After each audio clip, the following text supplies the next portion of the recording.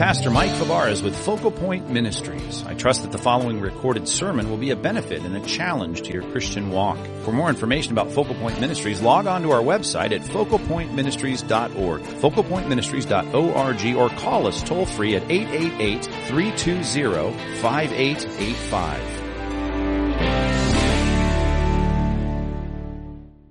Well, they're building a $6 billion stadium up there in L.A., as I'm sure you've heard. And one part of that stadium I know is going to be really nice is the locker rooms. They don't even call it that. They call it the clubhouse. That's where the professional athletes hang out and prepare. It's where they change, of course. It's where they come back to during halftime. As a matter of fact, if you go to any major stadium around the country and you get a chance to tour that stadium, be sure to get to those clubhouses within those stadiums. They're very nice. As a matter of fact, even in college sports, the college arenas around the country, they're cherried out. They have wood paneling.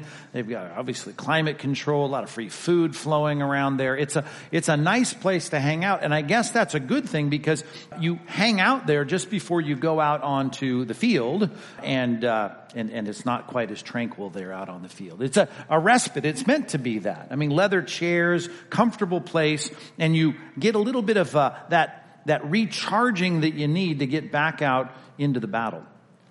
In the book of Acts, there has been, from chapter 1 to chapter 4, a lot of battling going on.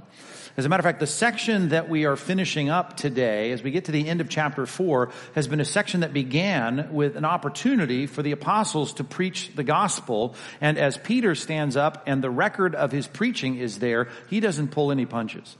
And as a matter of fact, he goes all in trying to make sure that the people know this is no optional thing. We're not presenting you some kind of self-help improvement. This is like heaven and hell, life and death. You need to respond rightly to the God who has created you and sent his son to redeem you and to have you forgiven from your sins. This is essential. Well, the authorities didn't like that. And of course, what we saw there, and this all started in chapter 3, and I should say that's where the record of his preaching is. And then in chapter 3 and 4, we see all the opposition to this. The council that actually turned Jesus over to the Romans to have him crucified now is calling Peter and John before them, and they're telling them, you got to stop. You cannot keep preaching in the name of Jesus. And of course, you might remember their response as uneducated fishermen from Galilee with an accent and a twang in their voice.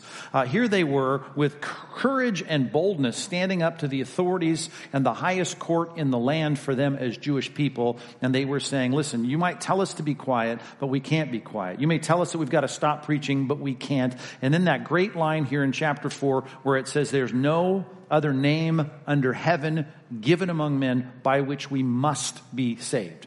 We're going to preach this message. And they engaged in that battle of ideas, as 2 Corinthians 10 says, this argumentation that's a lot like warfare, saying to our culture, Christianity is not an option, it's mandatory, it's an imperative, it's not an offer, it's a command that we submit to the Lord Jesus Christ because it's the only hope that we have. There's no other name under heaven given among men by which we must be saved. This is critical and urgent.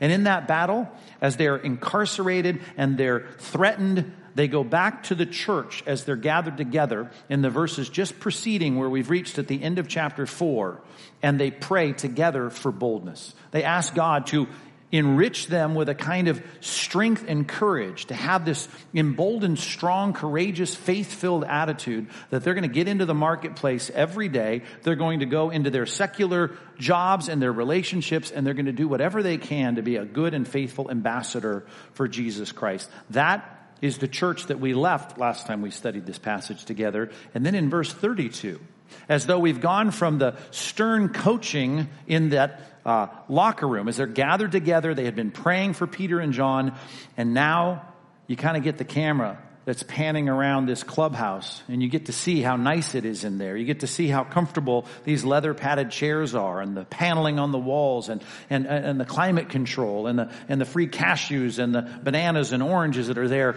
And all of this is just around, and you get this sense of what an oasis this must be. Now, the rest of the book of Acts, we're going to get back on the gridiron, through the tunnel, back onto the field, and to fight for the gospel. But right here in these verses 32 through 37, you get a picture of how nice it must be to be a part of this harbor, this safe haven, this oasis in the midst of the battle. And it's one that every generation of Christian must have. And you and I must have one, and we've got to have it here. It's the Church of Jesus Christ. And if it's not an oasis, if the harbor is choppy, right? If there's a storm and turbulence here, we have no hope really to go down that corridor and out on the field and fight for the gospel Monday through Friday. We've got to have a church that functions like this church. It's the difference between us hearing at the end of our lives, well done, good and faithful servant, or those that unfortunately were so embittered and embattled in our churches that we never got out there, empowered and emboldened to do the work that God has called us to do.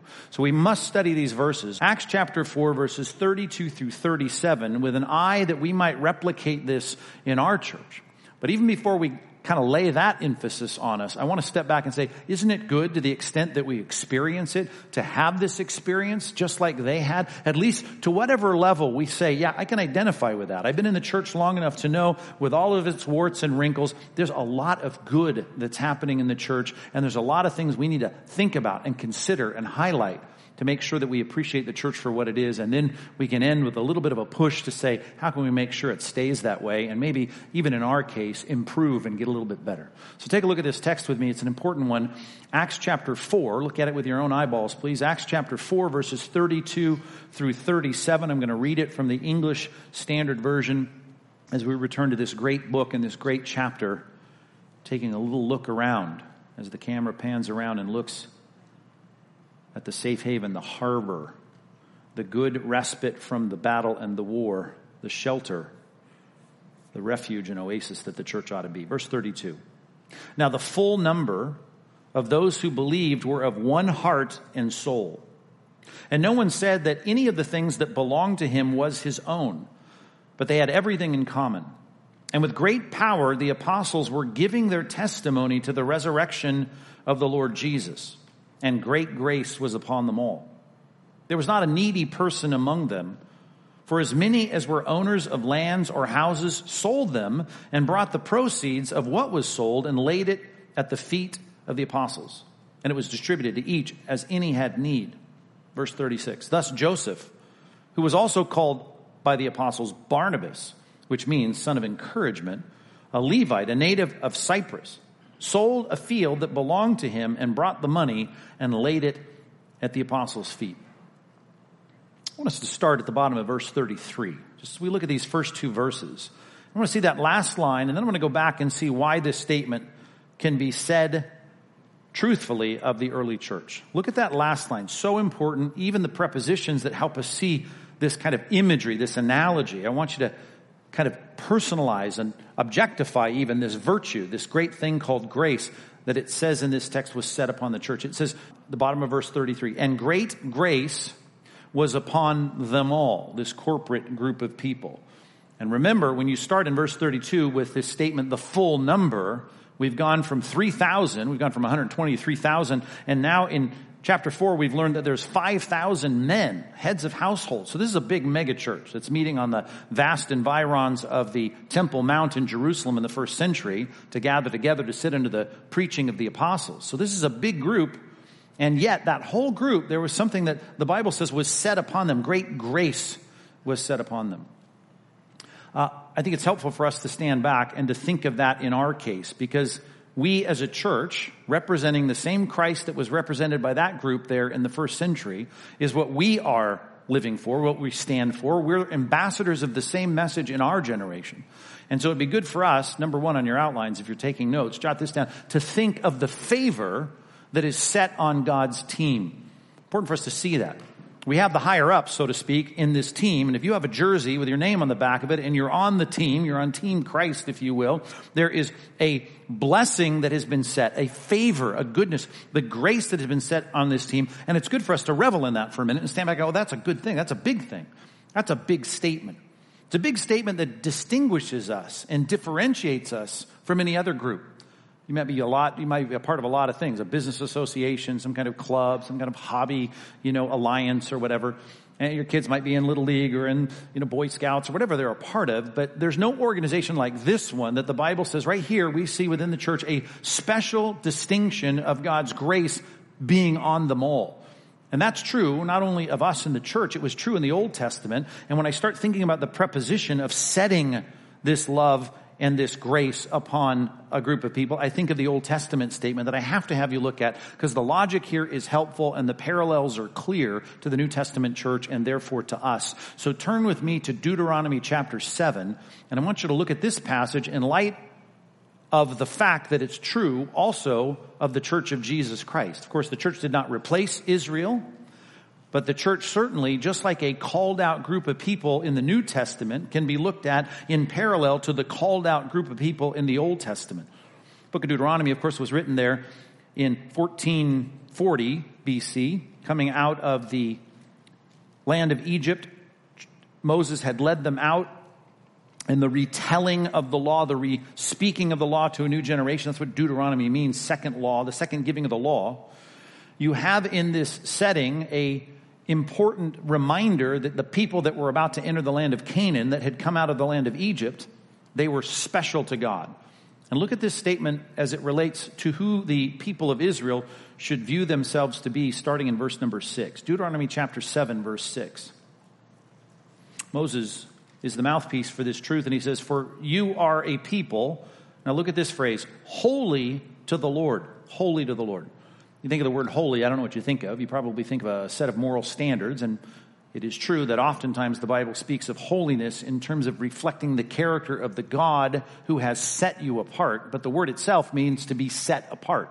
The word holy means that you're not like the rest. He has taken you and distinguished you from the rest. You are a people, this group of people, Israel here, is set apart or holy to the Lord your God. And therefore, that's why we should, in our behavior, reflect the one who has set us apart. And therefore, it takes on an ethical or moral character so often in the Bible. But at its base, the idea of what it means to be holy means you are a group of people that is set apart, different. Look at the rest of this verse, verse 6.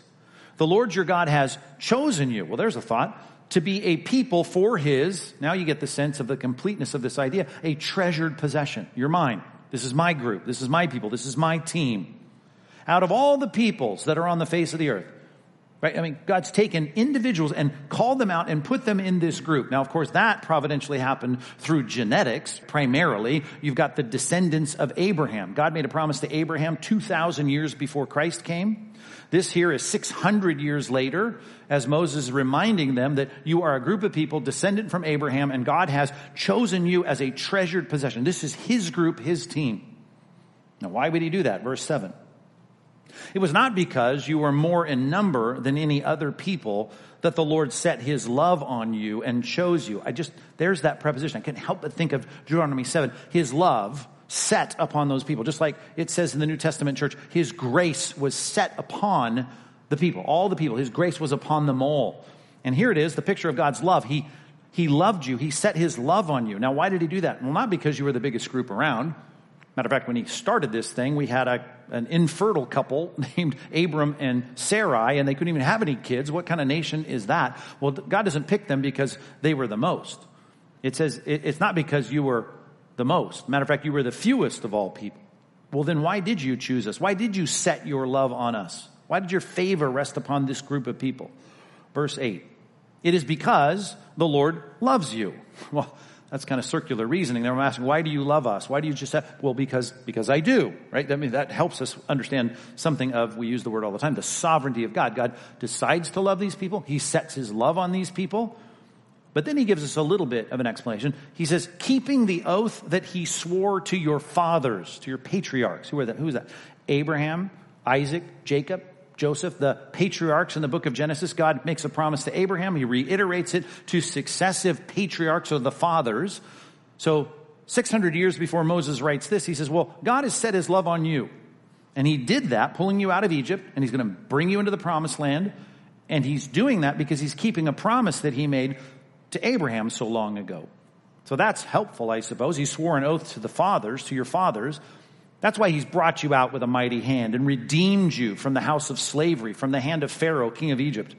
Know therefore that the Lord your God is God. He's in charge. He's the king. He's a faithful God, and he keeps covenant. He keeps his promise and steadfast love. There's our word we see a lot in the Old Testament, his hesed, his consistent, faithful, loyal love with those who love him and keep his commandments. That's a great reminder that God sets his love on people, not because of the virtue or lovability of those people, And he doesn't set his grace on us because he goes, well, there's the best group of people I could find on earth. I'm going to set my grace on them. But if you're part of the church, you're part of an organization that God has set his grace upon, the grace upon the organization. And it's not because he's keeping a promise, in this case, to our biological forefathers, but because the parallel, you might want to take the note down, at least in Ephesians chapter 1, he makes it so clear that he's keeping a promise to his own son. You've been chosen in him from the foundation of the world, chosen in Christ. God said, I'm going to pull a bunch of people together from every tongue, tribe, and nation. They're going to come, this eclectic group of Gentiles, and he's going to pull them together in a thing called the church. He's going to set his love on them because he's keeping a promise to his son. Jesus Christ, think back to the picture of him as a shepherd, comes to shepherd a group of people, and the Bible says that the people in his flock that he shepherds are a gift from the Father to the Son, and he gives them this group of people, as John 10 says, and he says those people are going to hear your voice, and they're going to follow you. And then you're going to be their shepherd. And as Jesus is saying all this, he says, and no one can snatch them out of my hand. They will be my treasured possession, to use the words of Deuteronomy 7. Let's step out of that and think of what we're saying. We have an organization here. It's unlike any other organization. There's something divinely unique and profound about the church of Jesus Christ. And if you are a part of this church, right? Now, I don't mean filling out a form or having some kind of file in a file cabinet. I'm just mean you say, this is my church. This is my organization. I, like these people, are followers and disciples of Christ. We organize, as Christ told us, under the elders and the deacons of the church. We together here are one outpost of the body of Christ, and this is his organization. And he sets his grace, his blessing, his love upon this group. That is a privileged place to be. And even if you're not a Christian, but this is a regular part of your life, Compass Bible Church, this one outpost of the body of Christ, much like we've distinguished between the weeds and the wheat, the old translations, the wheat and the tares.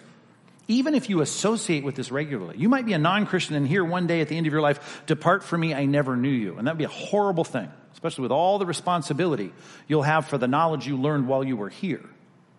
But even if you're just part of the weeds and not the real possessing, true converted Christian, as the book of Hebrews says, you need to understand there are so many temporal blessings that are bestowed on you simply for being part of the church. God's grace is set upon this organization with all the warts and wrinkles that we have, just like there was in the early church. God says, these are my people. Here is my grace. My love is set on this organization. A parallel to it would be 1 Corinthians 7 when God looks at marriages and said, even if there's only one converted person in that household, that whole thing is set apart. He uses the same equivalent word in Greek, hagios. This group is set apart. God sees that family, that household differently, because his favor is set on that household, even if there's conflict, and we have Christian and non-Christians. One of the arguments as to why you shouldn't be quick to divorce your non-Christian spouse, and that you shouldn't do it because there's a sense of grace that comes upon that family, and even upon your children, because of one believing person in that household. Well, this is so different. The church, how many people do we have here that are the real deal? Real wheat, if you will. They're not the weeds, they're not the tares. And I don't know what the percentage is. Of course, I'm always hoping the percentage will go way up. It would be great if 99% of us were all genuine believers. But even if it was 70%, even if it were 60%, even if we have in our church 60% of the people that are saved and 40% that are just going along and dragged to church because someone told them to come, and this is just their regular thing, and of course they listen to sermons like Pastor Mike, and they hear the worship, and their kids go to Awana or whatever, even you guys are going to be a part of an organization unlike any other organization you could ever associate with on earth. And I don't suggest that you become a fake, a phony. But even if you were, the book of Hebrews says the splashing of God's favor on this organization is a blessing in your life in so many ways. In so many ways. Let's work our way backwards through this text. Here's the first way. Look at the bottom of verse 33. Back to Acts chapter 4. It says, and with great power the apostles were giving their testimony to the resurrection of the Lord Jesus, and great grace was upon them all. One of the things, as Hebrews 6 talks about, there's something about the preaching of this ancient book called the Bible that becomes an organic, if I can use that word, blessing to the people that hear it. And I say preaching because when you read the phrase, they gave testimony to the resurrection of Jesus, it wasn't just they got up every time they had a chance to speak. And there was thousands of people there, and not just Peter every time going, well, I saw Jesus, he rose from the dead. We can all testify Jesus rose from the dead. This isn't a singular note. He's not just saying the same thing every time. The point is the implication. This is a moniker, a placeholder, some kind of rubric that sets above a whole body and a corpus of information that's being shared. In other words, we're serving a risen Christ. We don't follow a dead poet. We don't follow some deceased philosopher. We're not just gathering around studying someone who's really influential from history. We are trying to direct in every preaching of every passage and every testimony of every sermon. We're trying to preach about a living Christ who is alive today and has a kingdom that he's bringing, and he's going to come back and reign on the earth. And it's all because of a resurrected Christ. And that testimony of the apostles is described as great. Look at the word. It says great power. We're not talking about miracles here. Were there miracles going on through the apostles? Sure. 1 Corinthians 12:12 talks about it. Our passage in chapter 4 talks about it. We'll see more in chapter 5 and chapter 6. But that's not the focus here. When we talk about great power, we're talking about the actual act of preaching. That act of preaching, and we're just building some subpoints here under number 1, the blessing of God, the love of God, the grace of God set on the church. One of the avenues through which he blesses that group is through preaching. And that preaching that is brought is a preaching of a book that the Bible says is living and active and sharper than any two-edged sword, and it pierces through to the heart, divides bone and marrow, the interior of bones. It takes our thoughts and intentions and it divides those up. I mean, you can listen to TED Talks, you can go to universities and listen to lectures in lecture halls, but there's something different about the preaching of the Bible. The preaching of God's word, it changes lives. As a matter of fact, here's how it's put in 1 Thessalonians chapter 1, when Paul talks about the great power with which his preaching came to Thessalonica. He said it came with the power of the Holy Spirit in full conviction. And that's the point.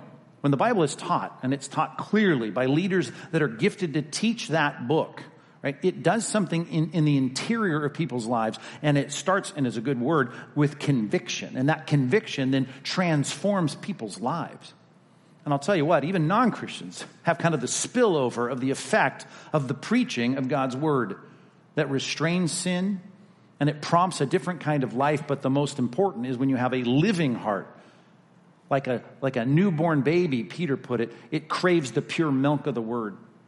And as Hebrews chapter 5 says, you have then even a growing appetite, not just for milk, but for meat. And in the preaching of that book, unlike any other organization, a guy stands up and speaks for 45 minutes to an hour from an old book, and that teaching, that preaching, that testifying to the resurrected Christ and all that goes with it transforms the whole direction of our lives. I mean, your life is different because of preaching, and God's word nourishes your life, the Bible says, like food to a baby, because of the accurate, powerful preaching of the word that brings conviction to your life. God's favor is set on people, and it's set on people, as often, and the Puritans used to say, through the means of grace of exposition, the preaching of the word. It's an avenue through which God blesses his church. Verse 32, to work our way backwards through this. I said it started with this idea of a big group of people, full number. We know it's probably 10,000 people at a minimum, who believed were, and here's the description, of one heart and soul. Of one heart and soul. It's one thing to join an exercise group or to be a part of some hobbyist group or some alliance for business. You can share the things that group talks about. And you can say, well, I'm in agreement with that. I like the nutrition that they promote, and I'm into that thing. There's nothing that's whole life, through and through, from the interior to the exterior of our life, that affects a person like biblical Christianity. In other words, there's something about the unity of not just our aspect of our life, some pie-shaped wedge of our life, but really it's about our hearts and souls being directed in the right way. And I'm careful with the word soul, because that word soul, well, not a word that is consistently used in the New Testament. As a matter of fact, sometimes it's used, I think, with a reminder of the way it's used in classical Greek. To talk about something interior in my life that's more than just heart. Heart is used often to describe the thing that changes when we become Christians. The interior control center of our lives. Not just the seat of our emotions, but the seat of our values and our priorities and how we think. And the Bible says you got old hearts here that are dead to God, but they become alive. That was the promise of the new covenant in Jeremiah 31. And if I have a new heart and you have a new heart, then something on the interior of my life has changed, and something on the interior of your life has changed.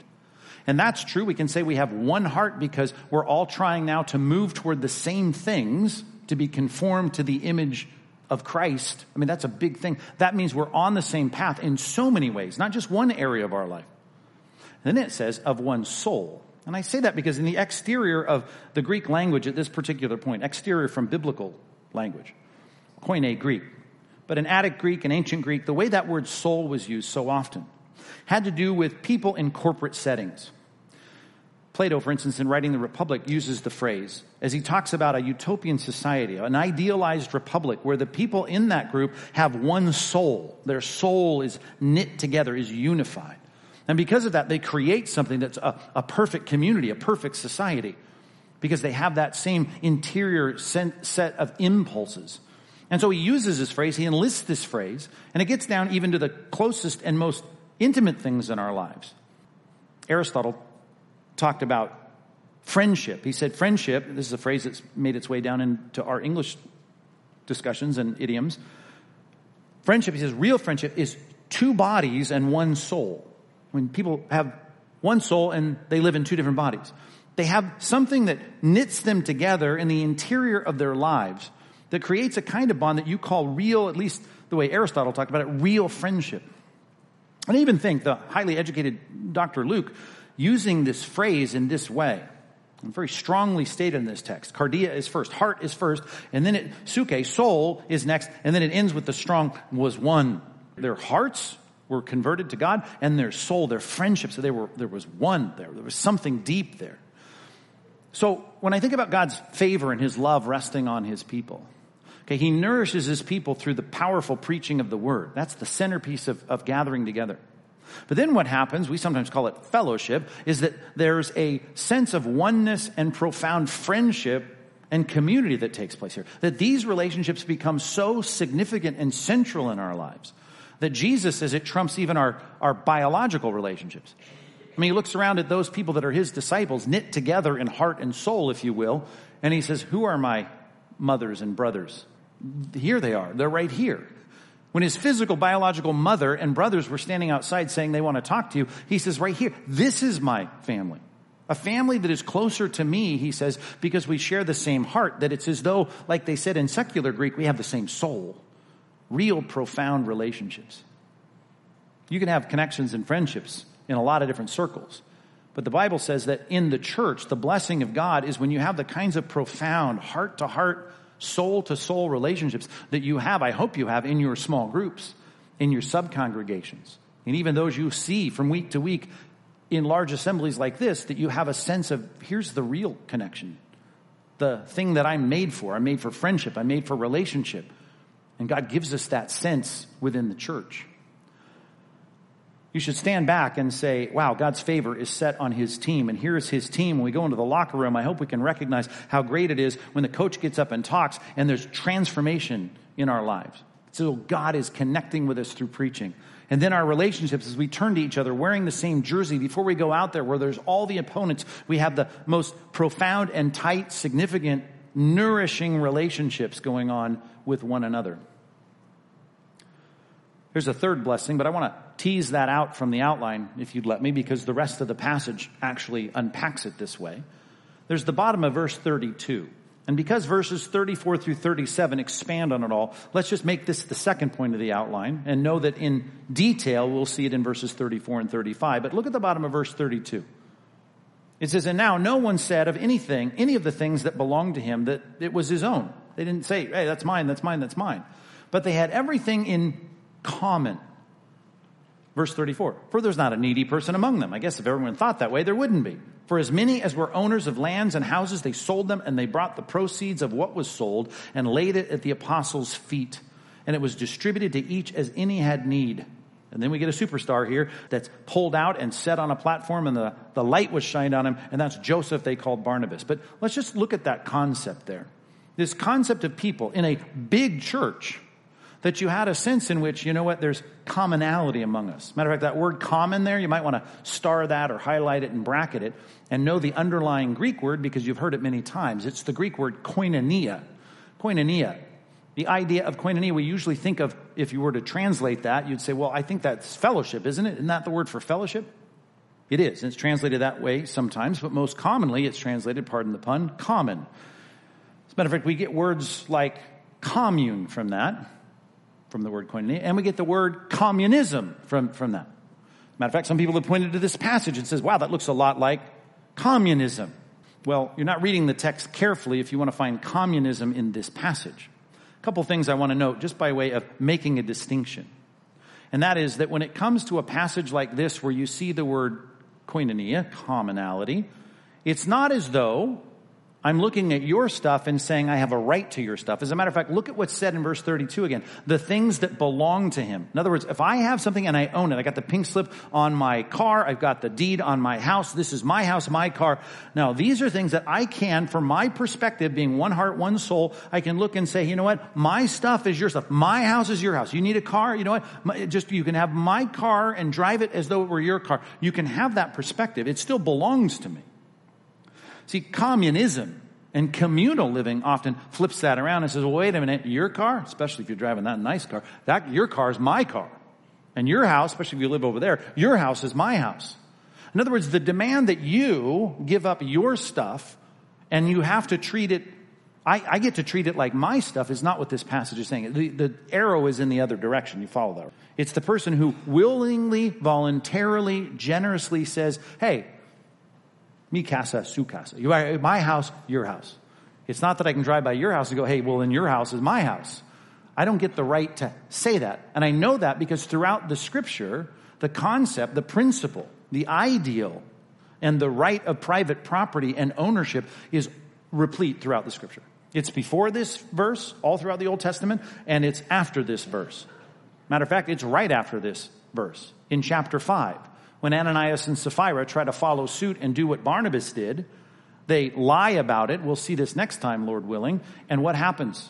They get in big trouble with God, but in being confronted by Peter, Peter goes, well, that property before you sold it, was it not yours to do whatever you wanted with it? And then when you liquidated it, that asset, weren't the proceeds, they were yours? You could do whatever you want? Of course it was. So we believe in private property. We believe in private ownership. But that's not the point here. The point is people were so moved because of one heart and one soul to be generous with their stuff that they willingly and voluntarily gave that as needed. They laid it at the apostles' feet. Which, by the way, is an interesting thing as well because landowners was something that Peter, James, and John didn't know much about. Matthew might have known something about it, but the fishermen in Matthew 19 said to Jesus, hey, we don't have any houses. Matter of fact, we've left everything to follow. We left our nets and our Galilean, twangy fishing business. We left that all behind. Rich young ruler, he's got land. We don't have land. Here were these guys that just by virtue of them being shepherds in the flock, that they are teachers and those who preach the Bible and Christological truths to them every week. Those are people that now are given this fiduciary responsibility as rich people with their real estate are liquidating that and laying it at the feet of a bunch of, in this case, most of them Galilean fishermen. That's just an amazing thing. So that they then could, in their fiduciary responsibility, broker that stuff as was needed. Nevertheless, I want to step back, much like we did with the first point, and say, isn't it great to be a part of a place where God's favor rests upon it through a couple things, preaching, and the kind of the unity that exists as we all have interior lives that are pulling in the same direction? Well, what about this now? I want you to think about how good it is to be a part of an organization where the resources, because of generous people, are pooled together, and if there is a need, it's met corporately in that family. Let's just change the analogy from team to family, and let's write it down this way if you're taking notes. We need to consider the security of God's family. There's another asset you have if you're part of the church. You have security because you know that in that church there are generous Christians knit together with heart and soul, and that they give to the corporate entity here. And in that entity, that church that's laid at the feet of a bunch of theological eggheads that lead the church, the budgetary issues now can be given as needed so that there's no one needy in the church. I don't know how many times I've had this discussion with people.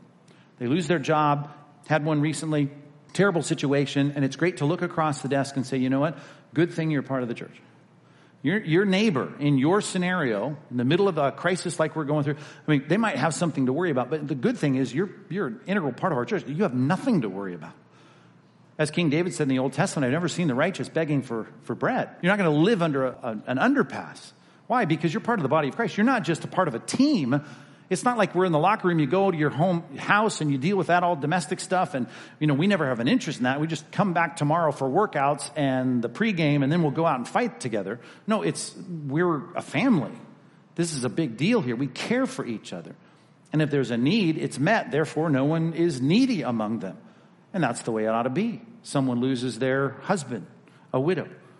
Some widower loses his wife. Some terrible situation happens to a young person who loses their parents. Being a part of the church, we recognize, when it comes to at least the practical temporal issues of life, you got a security no one else has. You're not going to get that from the Boy Scouts or the Kiwanis clubs or the Elk Lodge. You're going to get that from the church. In the church, you're going to have that kind of connection. Is there abuse? Of course there is. Matter of fact, you read your DVR this morning, I assume.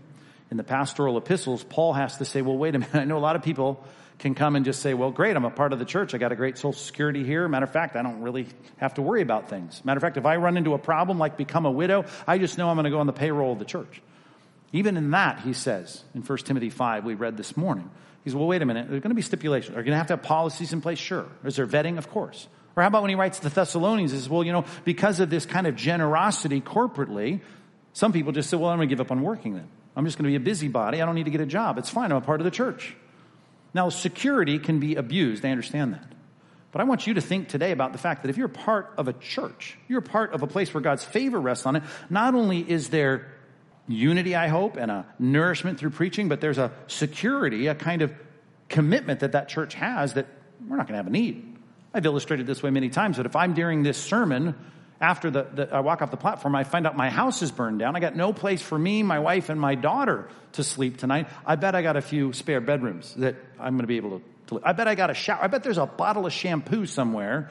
We can shampoo our hair that I don't have to go to Costco or Target and buy today. Am I right? I've got that. And you've got it too. Matter of fact, if we had someone orphaned, if we had someone widowed, it doesn't matter what the situation. The body of Christ steps up and meets those needs. And that's an amazing thing that you have. The world does not have that. You understand that? It's not that way beyond these walls. And it's that way here. And it's important for us to say, well, that's a great, great, great, great thing. And so it is. It's something that should be distinguished from communism. It's not a demand and it's not a conscription. It's not a demanding of your things. It's just being a part of the body of Christ. As we move forward in this life with a lot of uncertainties externally, hopefully something to let you put your head on your pillow at night and say, I've got a family. And just like my kids don't worry about whether I paid the car insurance, right? When my kids were little, get in the car and off we go. So we worry about the issues that are important to the mission of the church, and the practical issues are cared for. Seek first the kingdom of God. All these things will be added to you, and the means by which they're often added to you as the pagans chase after what they're going to eat, what they're going to wear, where they're going to live. All of that, I'm recognizing, is something that is given through the means of the local churches that God was going to set up all over the world. Number 3, verses 36 and 37. We've got Joseph, who we learn is nicknamed Barnabas, which then Luke writes to Theophilus in a parenthetical statement here, which means son of encouragement. Well, I don't know, just for fun, as long as you're a Bible student, if you want to kind of get a little more specific on this, let's unpack this. Barnabas is a compound word. Anytime you see the word bar in a Hebrew word, and this is obviously a Hebrew transliteration from a Hebrew background, we learned he's a Levite from the tribe of Levi. Bar means son, like bar mitzvah, son. Nabi, you might know that word, as we've talked about various things in bibliology and the idea of God sending his prophets. Nabi means prophet or mouthpiece.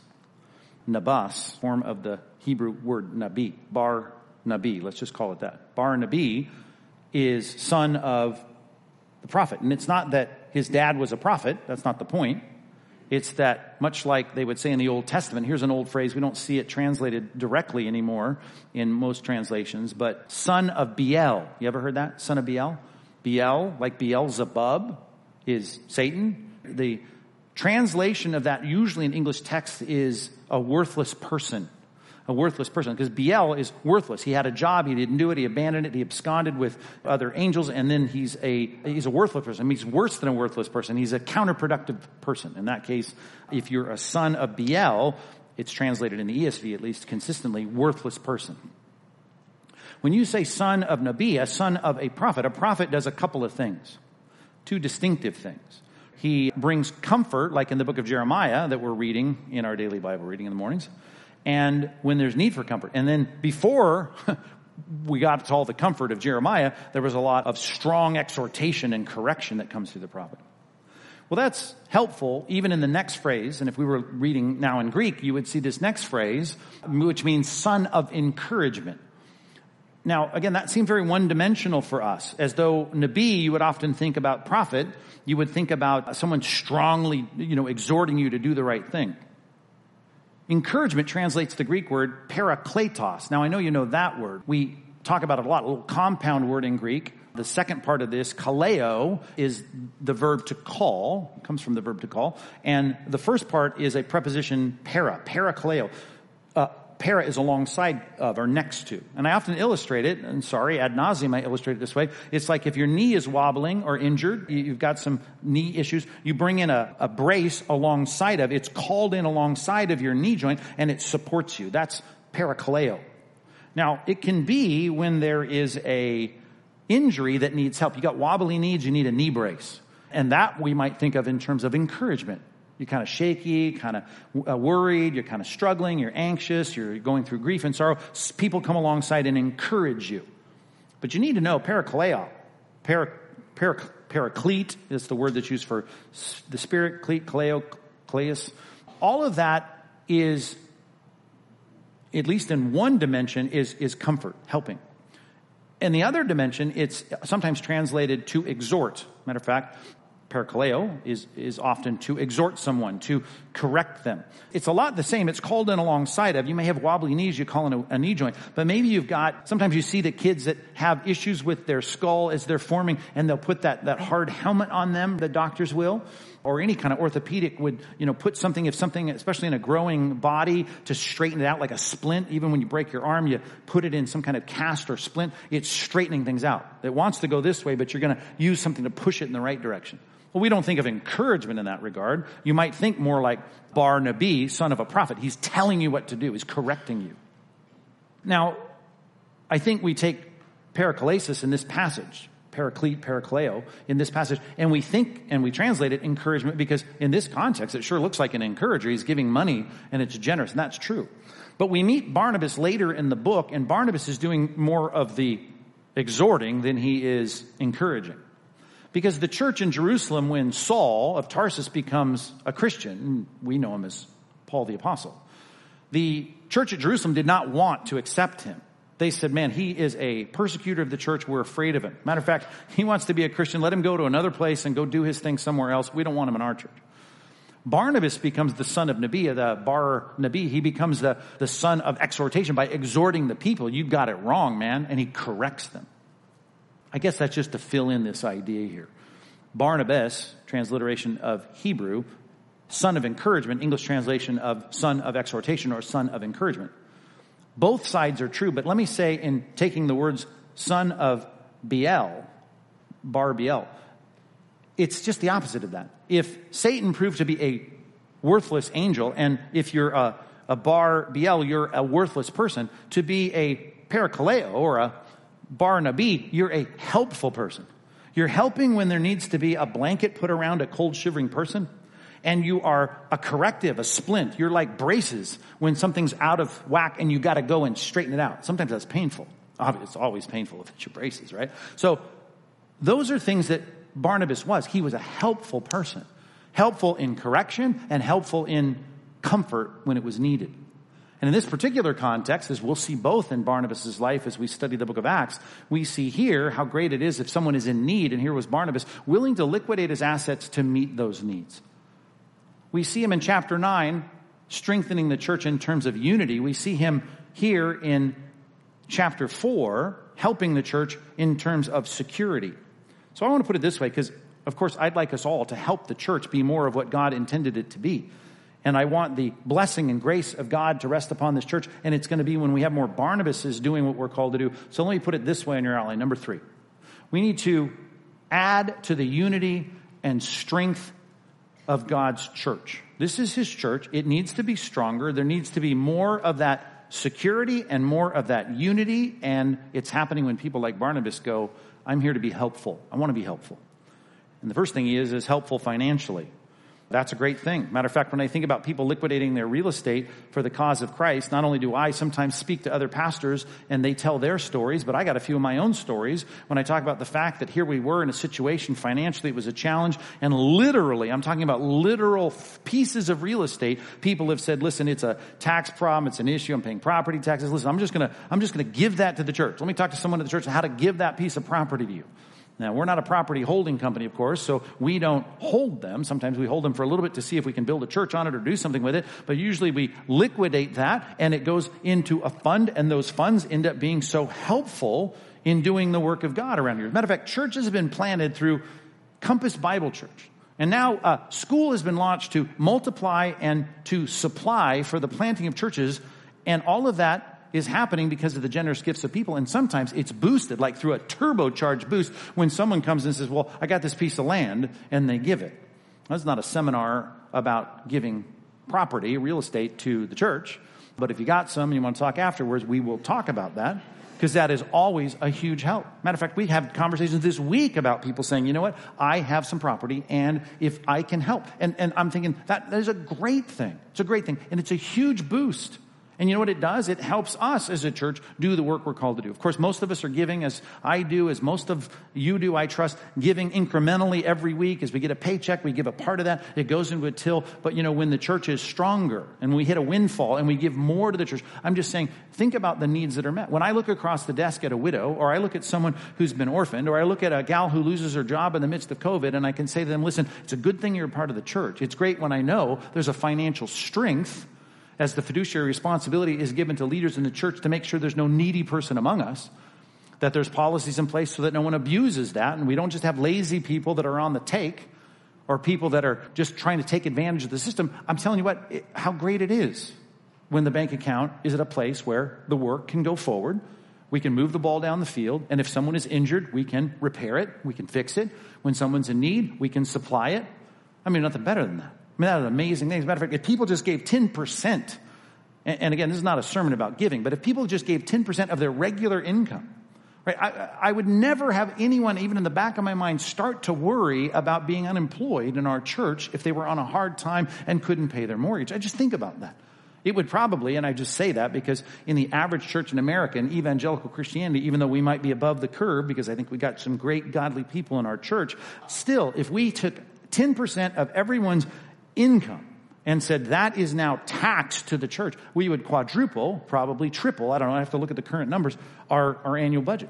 And think about that. If we could do that, I mean, just think about not only what we could do in moving the ball down the field in ministry and planting training centers or churches or buying buildings for our church plant, not to mention buying buildings for us, right?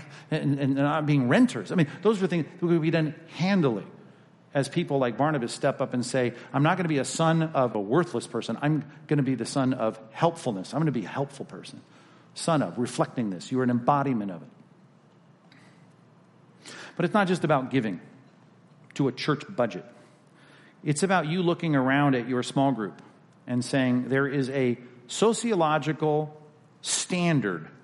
And I want to make sure that in our day, we're making sure we don't have any needy persons.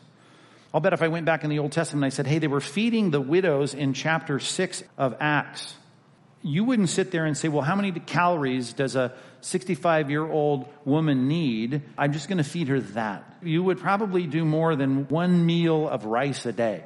You'd probably want her to have 3 squares a day, and it'd be great if you could set her up with some granola bars for snacks in the afternoon.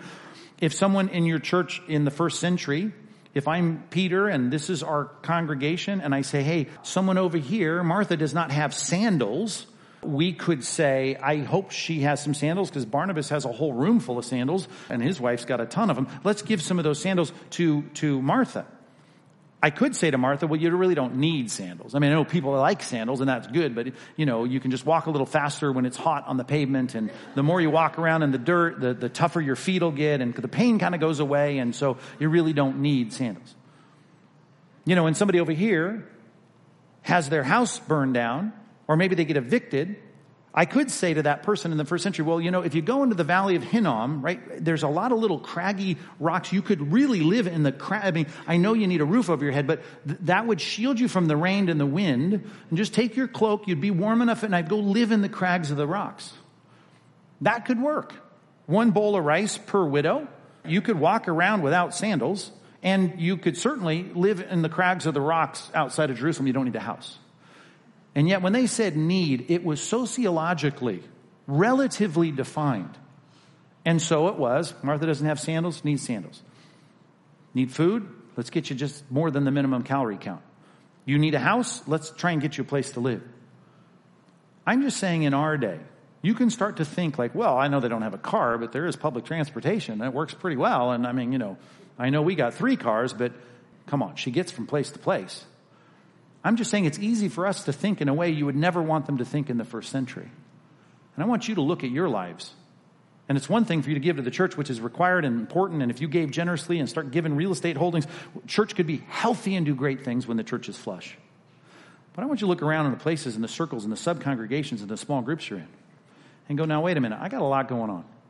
I got stuff where I can take a vacation and I can go here. I got points on airlines. But here's someone in our group that does not. I know they can do fine without going on vacation. Take a little staycation. You'll be fine. Or you could say, no. I want to be like, I want to be helpful. How can I be helpful? Oh, I know it's a situation where they could ride a bike to work. I get that. But, it would be good. I guess I've got this other vehicle. I could give it to you. I could sign it over to you. Now, I know you've got a situation where you could somehow, through public assistance, take care of this thing in your life, but let me take care of it in a greater way than is minimally required. I'm just saying there are sociological standards of what you call need. And I'm just saying, in a county like ours, where everyone's got more than they really need, and no one came to church without shoes, we're not handing out your first pair of shoes to you.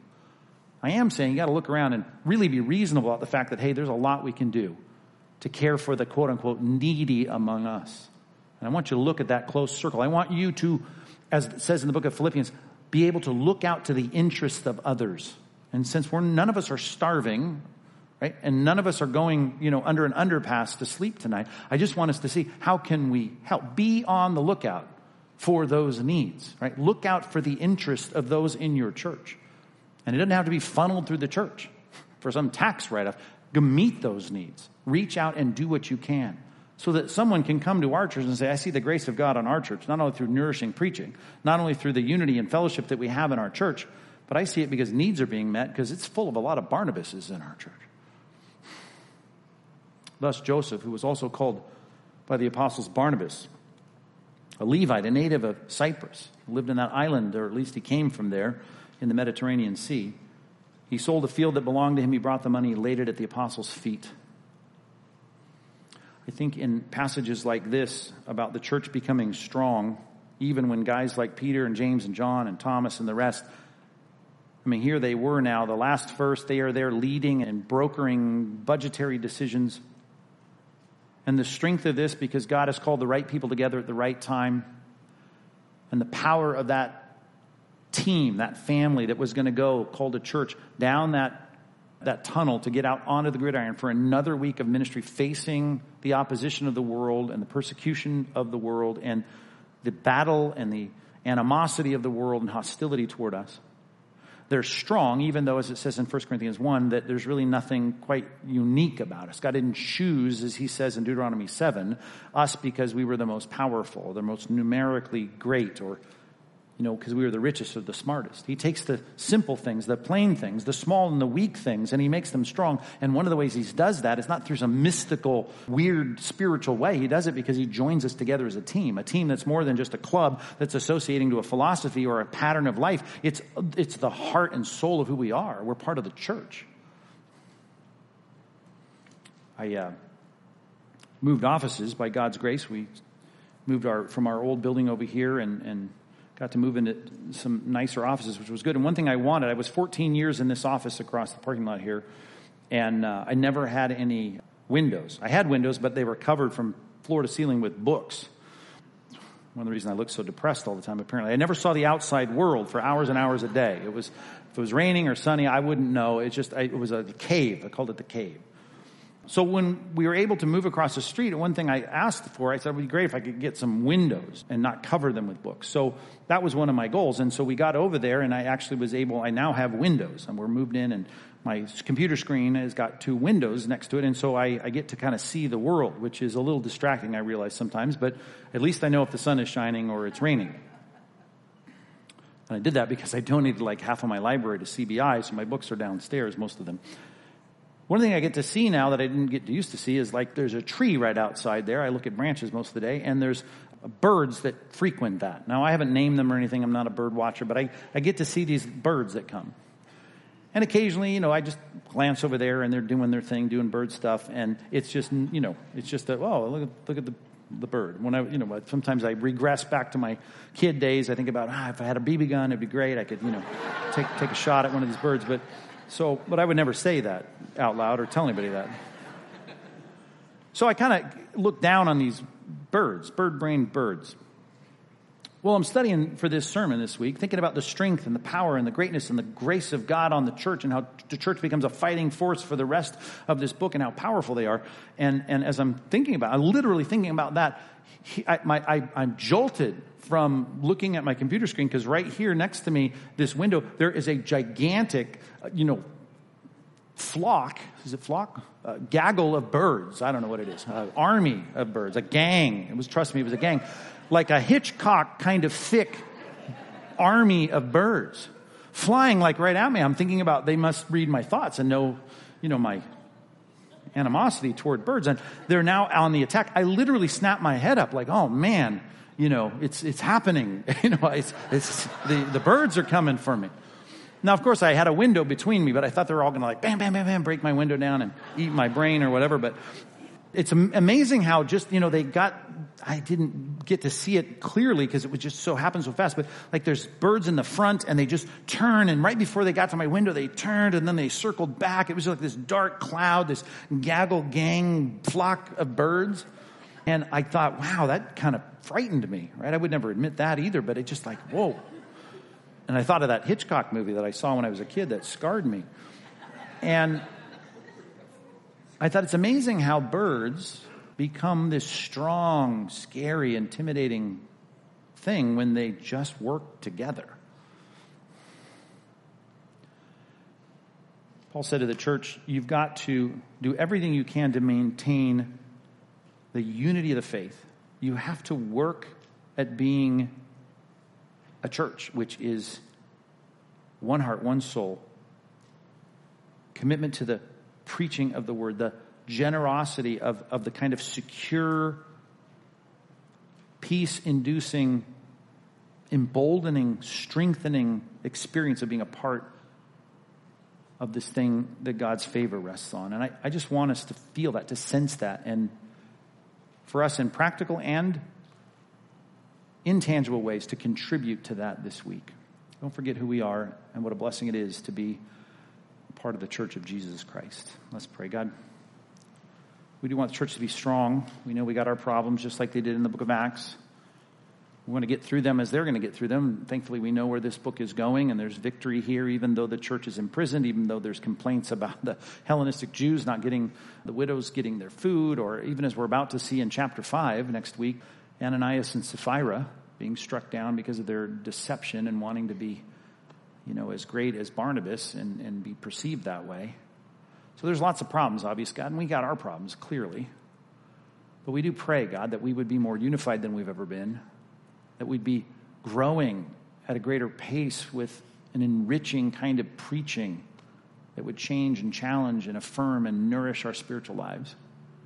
And that there would not be a needy person among us, starting with the need for a peace of mind. May everyone feel the security of being a part of the family of God as they function in this church. God, obviously, like every church, we need more Barnabases that are going to step up and add to those things. So I pray that would happen, and this sermon would encourage that. in Jesus' name. Amen.